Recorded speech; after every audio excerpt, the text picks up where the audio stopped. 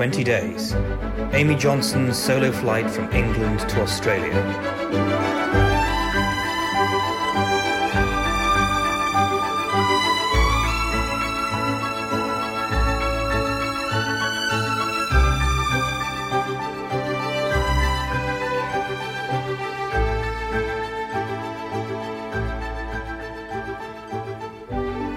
Day 20, Saturday, 24th of May 1930, in Darwin. Attenborough to Darwin. We are here! We have made it! We have flown from England to Australia. Jason and I have triumphed.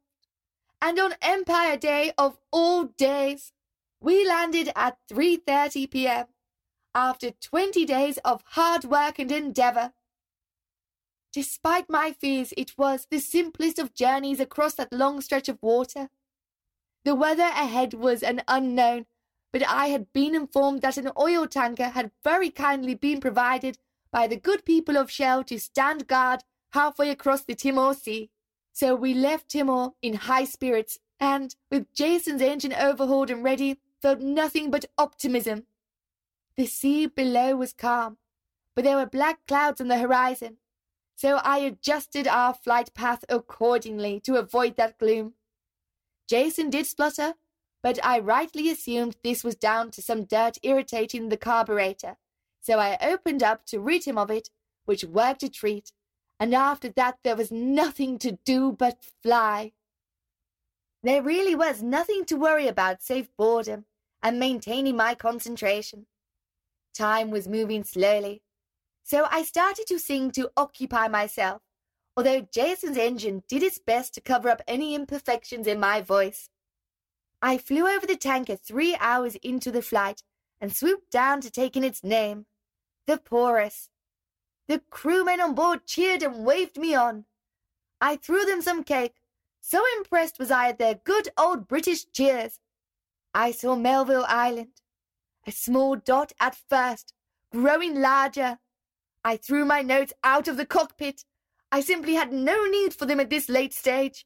I egged on Jason by slapping the side of his fuselage.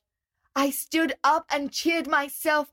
I threw overboard my pneumatic pillow, which I carried in case I crashed into the sea. I cried, I laughed, alternatively, until I picked up the Point Charles Lighthouse and turned towards Port Darwin. I was so thrilled that we were almost at Port Darwin, but I needed to calm myself down. It is difficult to find, after all. We arrived at Fanny Bay, and from overhead picked out the landing spot amid the sea of faces looking skywards in our direction. And then I cried, tears of joy, of excitement, of every possible emotion. Jason bounced us back down to earth. I cast aside my goggles and jumped from Jason. In Australia at last. Get back, a policeman shouted to the crowds who wished to celebrate with me. Yet who could blame them? There was so much cause to celebrate. This woman had flown from England to Australia and arrived in one piece.